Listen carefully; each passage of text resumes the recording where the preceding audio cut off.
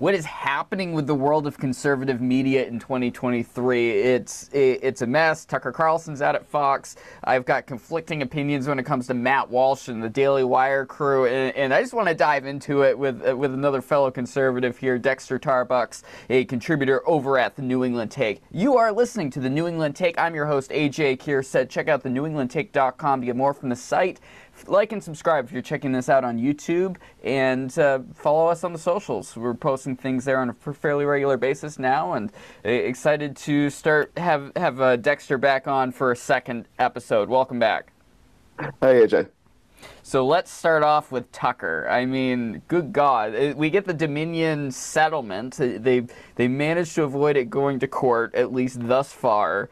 But big thing that people aren't considering also, and it's kind of glossed over, is the fact that they have another lawsuit that's worth twice as much. It's like $2-point-something billion that Smartmatic is suing Fox for. So, I mean, generally, we'll dive into kind of Tucker overall, but I mean, how much do you think these lawsuits are really affecting their decision with what Fox is doing going forward? Well, I think it definitely played at least some sort of a role. The timing would seem to suggest that it can't not. And of course, there's also talk of some lawsuits that were taking place within the Tucker Carlson production team as well. And there's some suggestion that played a not insubstantial role in the decision-making, though, of course, that's all rumor. Just as is the connection to Dominion. I've heard just as many people making the argument that, indeed, there is no connection as that there is. If it is connected, I think it's probably more on a very broad risk management basis than it is a direct quid pro quo, as in part of this settlement necessitated the firing of Tucker. If anything, it's causing the management, if it had an impact, it's coming from the management overall reassessing, I think, its content mix. And I think the Dan Bongino no longer being over there, announced a week ago, is even more evidence of that. I mean, Bongino says whatever he wants to say, especially when you go to his online-only content, because the Fox show is just one small piece of what he does, and it's going to affect his output in the long term with the audience he get for a smaller guy in the grand scheme of things with Bongino. But I mean, it's a risk having these two guys on there when you're very corporate cable news. It's true. And as with the connection between the lawsuits and Tucker, there's some ambiguity about what happened with Bongino. At least they've been a little bit more clear that it was a contract negotiation dispute. But again, the nature of these two shows, the timing in such close proximity to each other and to the lawsuits, I mean, it can't help but raise eyebrows.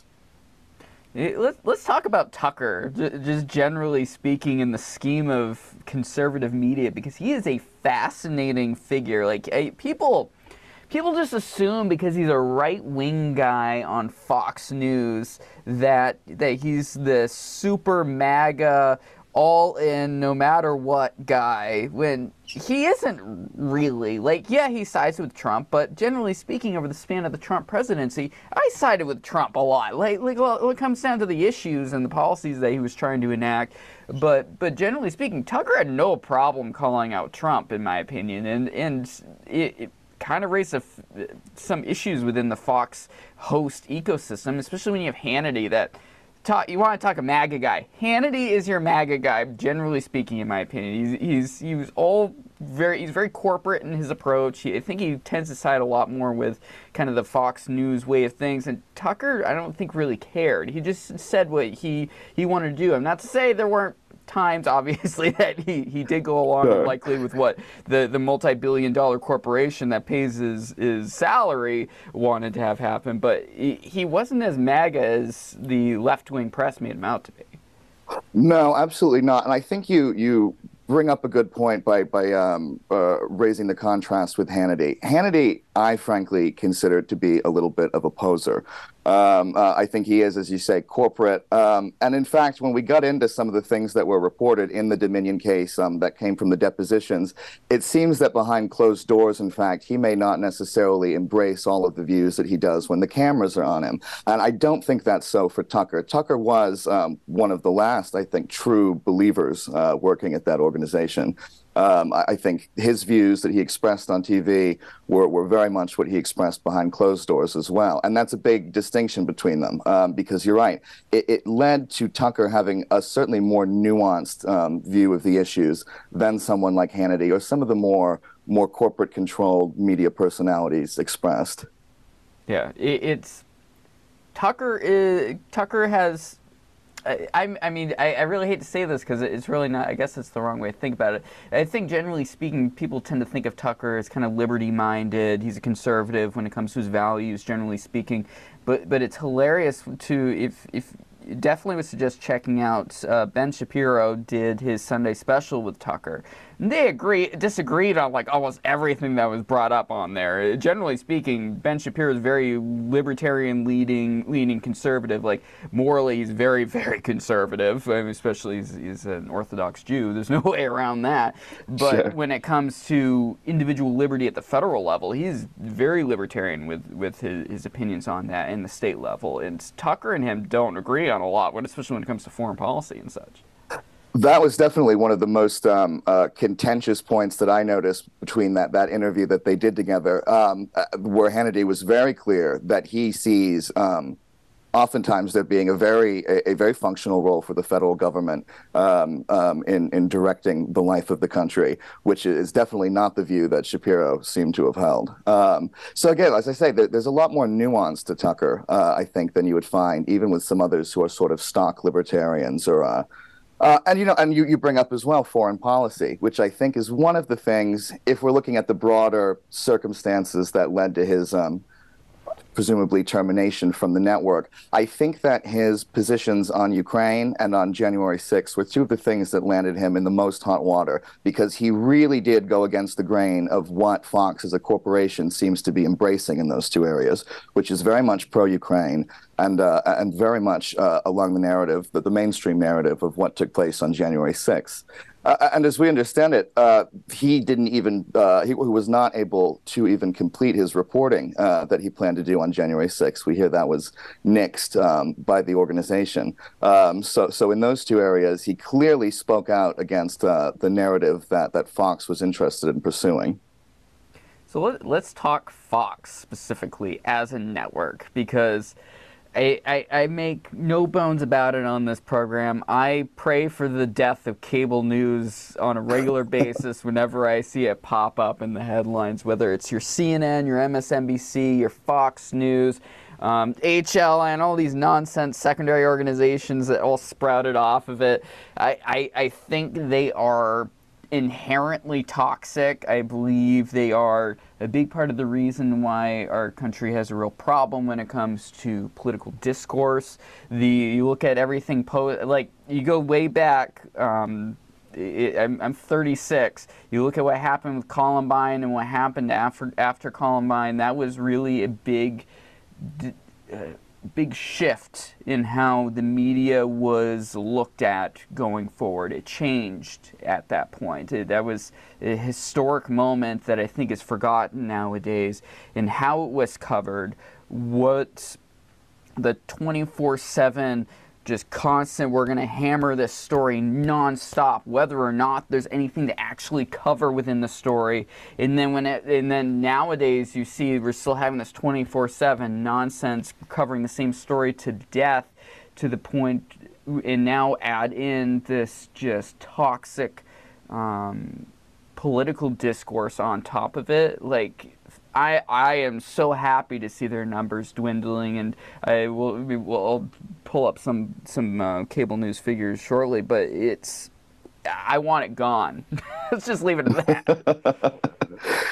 Well, yeah, and with decisions like this, it seems they're maybe doing the work for you to get them away. You're right. There's been, I don't know necessarily if I attribute what many people would call sort of the coarsening of our political discourse exclusively to that. But yeah, it certainly didn't help. And again, especially as you mentioned, that the 24-hour news cycle becoming very much a 24-hour political news cycle can't help but contribute to that.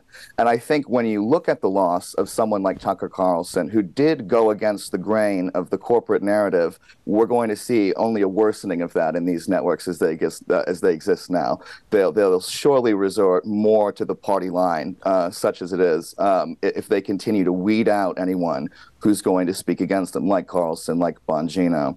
And so I covered this, I think I mentioned a little bit earlier, but the Tucker's departure for this site called Louder.News, which just incidentally is run by a former Fox guy. And I think especially in light of essentially society's loss of one of the only outspoken conservative voices in cable news, outlets like Daily Wire, like Newsmax, are going to become all the more important. Yeah, and I think what gets kind of roped into this conversation, which is, I think, wrong, is that it's a problem that we have punditry. Because that's what really made cable news blow up, especially over or continue to be able to hold its own over the last 10 years, is punditry, the faces that people can still listen to, which is a real old school thing when you really look at it. You look back to your Cronkites and such like that. I feel like that's still very important, and people shouldn't. Another constant theme I bring up on the show is I feel like basically all news outlets have a narrative or a political leaning, whether they mean to have it or not. Like when it comes to what they decide to cover, how they decide to cover it, what stories are recurring in various ways. But to have that person you go to where you understand this is their take on it is very important. Like when people tune, like I listen to. Like a great example is Breaking Points, which I constantly harp on as a great show in the new online media landscape, where Sagar is going to have a more conservative-based look when it comes to public policy and things like that, and Crystal Ball is definitely progressive. But generally speaking, when they're back and forth, they offer both points on it, which is kind of a unique situation. But on the other hand, I also, like I said, I listen to Ben Shapiro on a regular basis. I think his take on things is very important, and like on the more local level, I pay attention to what New Hampshire Public Radio puts out there, as much as they like to say that their coverage is nonpartisan at all. There's partisanship in the stories they decide to cover, and I have a lot of respect for the work they do, but the shifting of what you decide to cover is very important, and to know the outlets, where they're coming from is very important. Like Rachel Maddow is like the lone holdout that's making the left-wing cable news be able to exist, essentially, is another one. Like I think there's value in her being in the landscape, and to have these individuals that you can go to, it's like this is the take they're going to have on it, is important to really understand where the Overton window is shifting on things. Oh yeah, it's definitely a landscape of sages now. You go to this person for this and the other for that, and I don't see that shifting. I think if anything, we're moving further into that as we see news organizations, quote unquote, let's say, begin to embrace more of an editorial policy that's partisan, and specifically so. The more we are going to be going to different outlets for different takes on different pieces, on different areas. So I don't think that's decreasing at all. I think it is people going to platforms like this that they know have a specific bent. That's really the future of we should call it news. I don't know, but of that's the thing. political What content. Do we call this? There's not a precise term, is there? Yeah. Like commentary is too specific. That's the thing. Is it commentary? But commentary almost seems too specific in one area, as in that there is no news content to it. And you don't want to go that far as to say that, whereas saying news implies that there's no element of commentary. And of course, that's not the case either. So even the terms that we need to define what this media landscape looks like now haven't even really seemed to be developed adequately yet. Yeah, I mean, this has been something that's racked my brain since I started this show 2 years ago. Like, I literally say repeatedly, I'm not a journalist. I'm not a reporter. I cover news. I do interviews that you can consider journalistic. Like, I would consider this analysis for sure. Everything we're talking about in this segment is definitely analysis. But I wouldn't necessarily call it straight up opinion. And like we talk about these pundits out there, like Tucker and such, like they're covering the news, but they're also offering this analysis. Like, what's the line between analyzing what's going on and what's straight up punditry? Like, one of the main reasons why I stopped listening to the NPR politics podcast is I felt like it started going into rank punditry instead of analyzing what's going on with at least a portion of their hosts over there. It's a big reason why every time Mara Eliason, for example, pops on the air, I cringe and go, oh God, please put someone else back on. Steve Inskeep is the same way when we're talking these I feel like NPR is like the prime example of them needing to determine what they want to do, because they do, in my opinion, in their little snide comments, go into straight up commentary instead of analyzing what's going on. And I think NPR is maybe even a unique and sort of particularly revolting case, because I think anyone who doesn't recognize that it has a bias, or if we want to be even more polite, we'll call it an editorial policy that favors a certain direction. I think anyone who doesn't see that is obviously deluding themselves, and I think it's a little bit more disgusting in the case of NPR because we're paying for it. Yeah. Let's not. It's 10%. That's not a big deal. Oh, we're gonna have to shut our doors because we're gonna lose that 10%. Yeah. Damn minds, people. I'd be interested to see the flow chart as to how some of the grants and other things that fund it come. I would not be surprised to learn that tax money at one level or another filters through that pathway as well. I'm so upset that the very short-lived era of marking it as state-sponsored media on Twitter has now come to an end, I'm told. I guess they couldn't stand up to the protest on that. At least I'd hope they would have done a little bit longer, because I think that was a very aptly applied label. And if it were similar content from any other country, we certainly would have marked it as such, because it is state-sponsored media, and it does endorse the state's position. Yeah. The BBC is the same thing, and and they're really looked at in this kind of flaky way as, look, they're journalists, they're doing this and this. Like, no, they're funded by mandatory licensing by the British population. That is state-funded media. NPR isn't to the same extent per se, but they have this weird, like, I've never understood their sponsorship system versus advertising sponsorship levels, because it's the same thing. It's just, say you're a nonprofit radio station with government funding. I mean, just be straightforward and admit that if a tenth of your budget is coming from tax dollars and grants that are supported through tax dollars, that means you have some level of whether you mean to or not, sway inadvertently is going to happen at some point with regards to that. I mean, there's the reason why Democrats and NPR are just hand in hand. They're just together, because the Democrats are the ones that support it, and the reason why, it's a lot of their coverage. Like, I don't know, like, where the line is with what exactly caused the snowballing here, but it's a left-wing outlet, and anyone that says otherwise really needs to reevaluate how they read the media, because they're the same people that probably don't think CNN has a bias.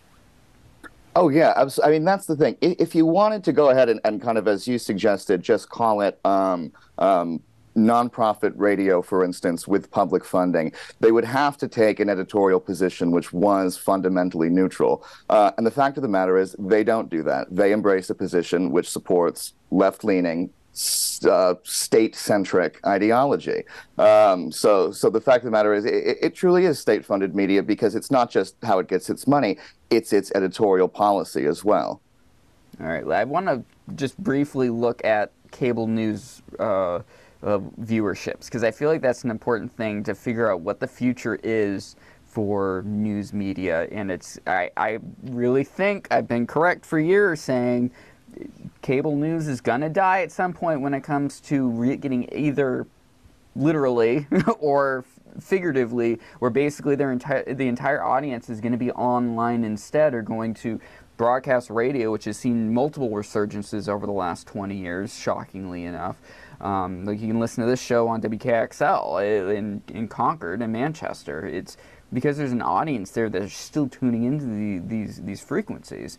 And when you look at, so this is from adweek.com. We are, to be clear, we're recording this on Tuesday, April 25th. So this is the top 10 for April 2021 as per, whoops, this is really old. That would have been a mistake. Let me see if I can pull up the Tucker Carlson. Yes, I was just looking at this the other day. I mean, it wasn't a ratings decision. I mean, God knows when you see how well he performed on that network. Yeah, no, all right. I think I got the latest one, so this is a lot better here. So let me make sure this is March 28th, 23, so that's close enough. So the 5 has 58 telecasts with 3.2 million viewership. Number 2 was Tucker Carlson with only 53 telecasts with 3.2 million. Jesse Waters has 2.7. Like, these are all just huge. And Hannity had only 50 telecasts with 2.5. Like, you're basically, Fox News is going to be Greg Gutfeld with all his programs, because he's got Gutfeld with an exclamation point in the 5, which is this like panel show which has comedians and other political commentators that go more on the lighter side of things, generally speaking, like Kat Timp, for example, who is pretty funny. I follow on Twitter. It's like it's a different thing. This and as this with Hannity, he's got a radio show. Like I guarantee he's getting more listenership on his radio show and his online presence than anything this broadcast operation is going to be able to do. These are subsidized. We talk about NPR being subsidized by the government. Cable news is subsidized by your cable fees. These stations would not exist without that, as well as licensing with like airports and things like that pay to have it just on, or vice versa. It probably depends on the location for something like that, which way the money's going, but it's not from viewership. I mean, if there was think about it, if there was a YouTube channel that released 58 telecasts and only had 3.2 million views, I mean, that's nothing. You talk breaking points, once again, just to be consistent here, like they consistently have tens of thousands of people checking out their videos and going north of 200,000 per clip, let alone the millions that have to be downloading their 4-day-a-week show, I think it is now.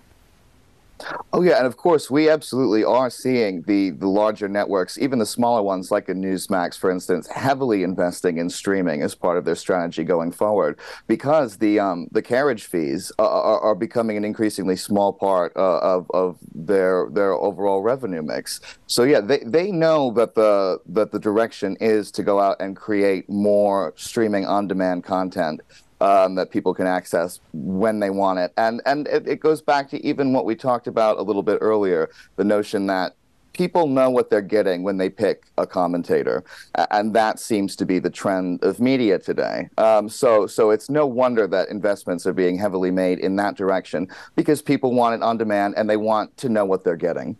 And that's what streaming affords. So let's transition over to what's going on over at the Daily Wire. I have a Matt Walsh problem.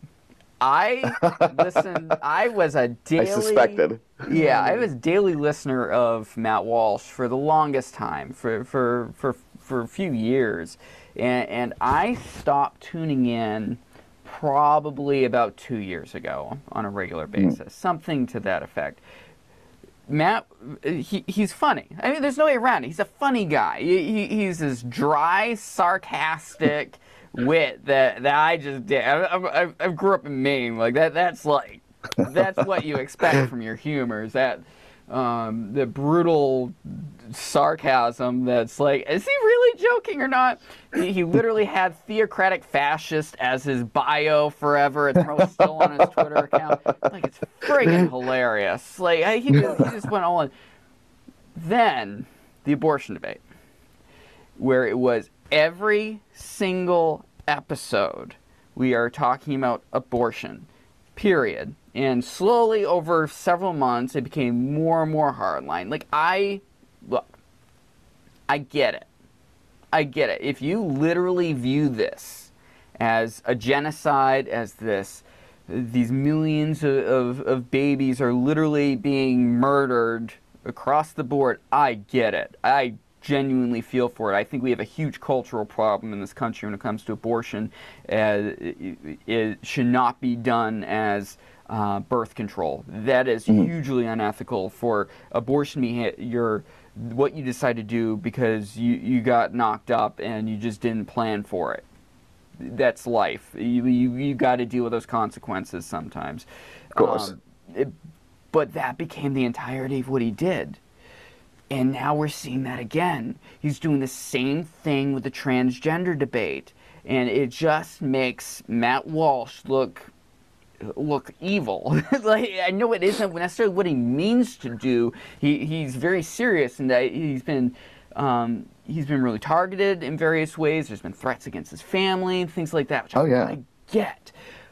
But this is the downside with our political punditry being the way we get our news. Is we have this guy, like, it's like I feel like he's taken a step deeper than I wanted to see, and I don't know if he's so into it. Like, it's a problem to me. Like, what's your take on it? I mean, I've been going for like 4 minutes on this, but it really bothers me because the guy's funny. I agree with a lot he says, but the same issue with any single issue voter candidate, I have the same problem with. I agree. I agree in that I think the biggest issue that Matt has is that he does certainly have a one-track mind, and it tends very strongly towards, I guess, what we'd typically class as social issues. But I'm someone who believes that there is a place for that. And connecting back to what we've been saying about media now in general, I think you know what you're getting when you pick him. So certainly I wouldn't want to make the Matt Walsh show my primary news source, because you're not going to get much diversity of thought by any means. And he doesn't really debate, on his show at all either, too. So it is very much a monologue, delivered by him on his thoughts on, again, this narrow set of ideas. But again, I think you get what you pay for when you choose to listen to a commentator like that, and you have to do it in proportion to the other content that you take in. But I have to say, as I say, I think there's a role for it. And when we look at the threats of demonetization from YouTube, and of course, much worse, this hacking of his phone and the accounts by some techno freak, it's totally emblematic to me of how the left confronts the ideas with which they disagree. And it's because they don't have wit enough to challenge Matt's actual arguments on their face. And you can see that in every public interaction he has with them. So they resort to this hacking his Twitter and posting like a raunchy song on his page.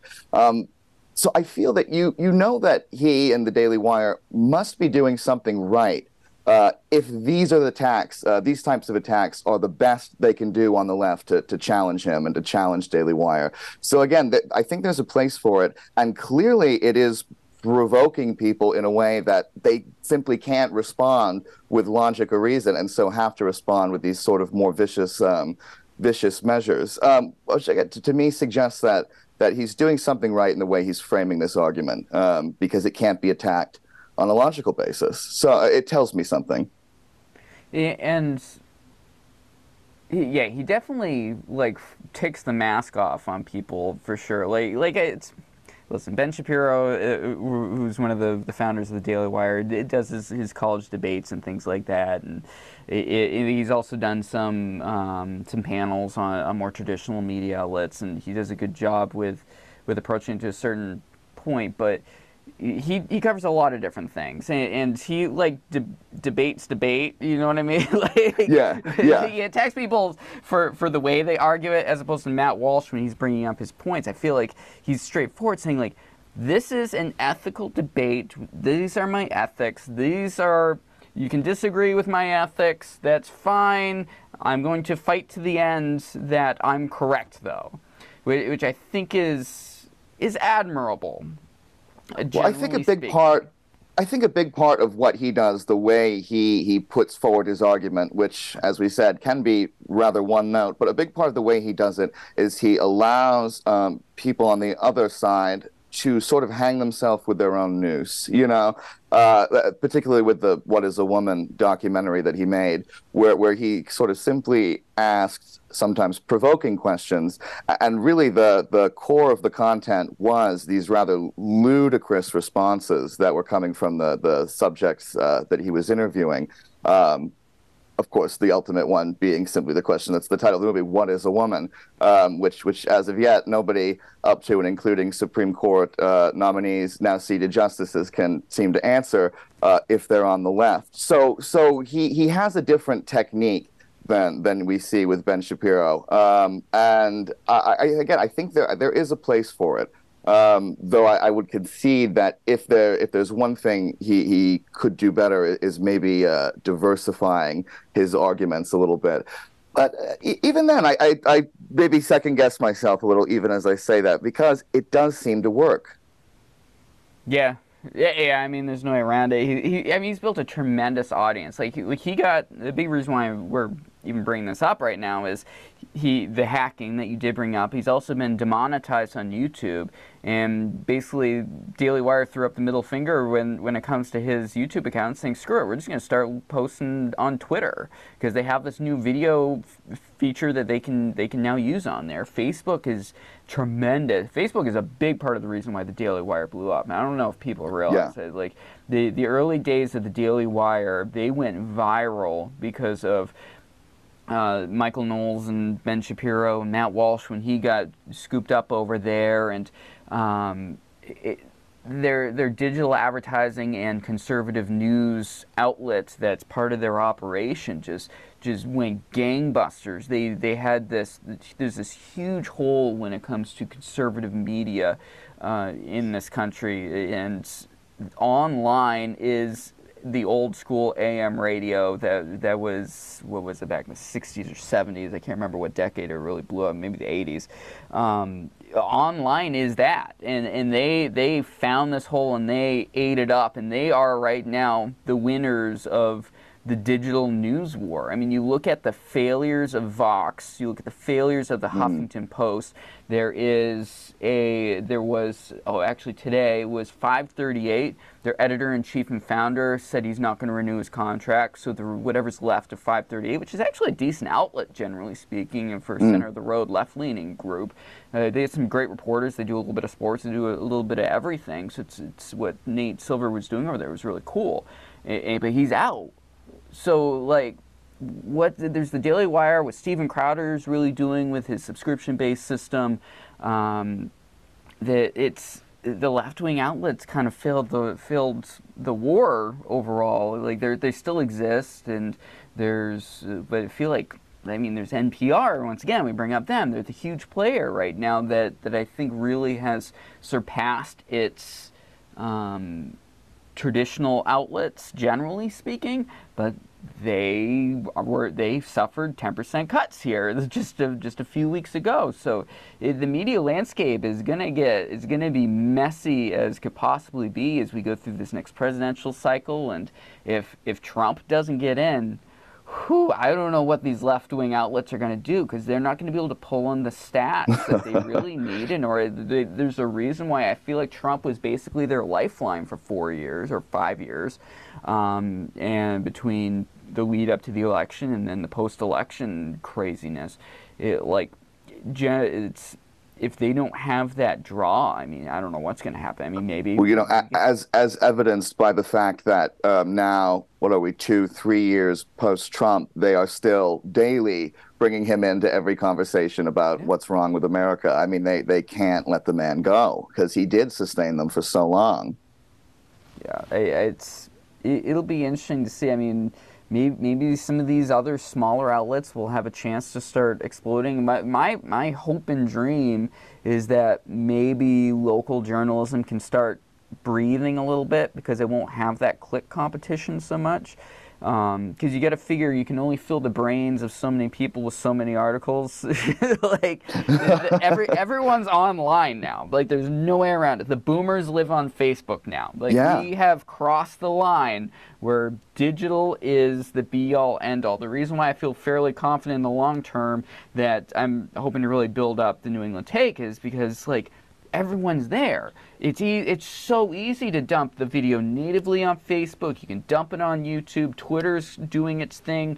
If you want to go the completely independent model, Locals and Rumble and all that have really blown up. You look at what another moderate-sized creator like Bridget Phetasy, for example, which is hilarious. Like everything she's doing with Phetasy.com, building off of Locals. Like there's ways of existing in this atmosphere without relying on the FCC for keeping you up with regards to cable news, taxes, and distribution fees and things like that, keeping your lights on without multi-million-dollar operations. Like I'm able to keep this thing going along with a shoestring and $500 a year, basically. It's bananas what you can do in 2023, and like I'm hoping more legit journalists at the local level are able to capitalize on it. Well, and I think love him or hate him, the Matt Walsh relationship with Daily Wire is a great sort of primer for that model. Simply because, again, while he does take very provocative takes that have clearly evoked the ire of numerous nuts who are powerful enough to hack into his phone and get all of his personal communications, they stand very firmly by him, and they are going to support him because while he may even have a different position on this than some of their other contributors, they see the value of having that in the mix, and they're going to continue to support him, even if there may be disagreements even between their management and he on the positions that he takes. And again, you contrast that to what we were just talking about with Fox News and Tucker, or there again at CNN and Don Lemon, where that is clearly not the position they take with their content creators, their commentators. I think Daily Wire shows us the way. Yeah, and guaranteed in the next 3 to 6 months, Tucker Carlson will be on a digital outlet somewhere, either independently or partnered with someone else. I mean, this is the whole operation that Glenn Beck did with The Blaze, where it's digital first, basically, essentially, and then he does partnerships with traditional media. Tucker's going to survive this. He will be just as rich as he has been, if not richer, and probably be able to reach a hell of a lot more people than whatever Fox News could put out there, because he won't be kind of just part of everything else they do. It's going to be the Tucker Show run by the Tucker Company. Yeah, he's not going to have Paul Ryan and the Murdochs to breathe down his neck. I mean, that alone is going to be, I'm sure, a big weight off his back. And yeah, I mean, think about it. If Cuomo is already back, I think Tucker will have no problem making a pretty triumphant return. Dexter Tarbucks, thank you so much for joining me. This has been a fascinating conversation of, oh God, what is the future of this entire industry?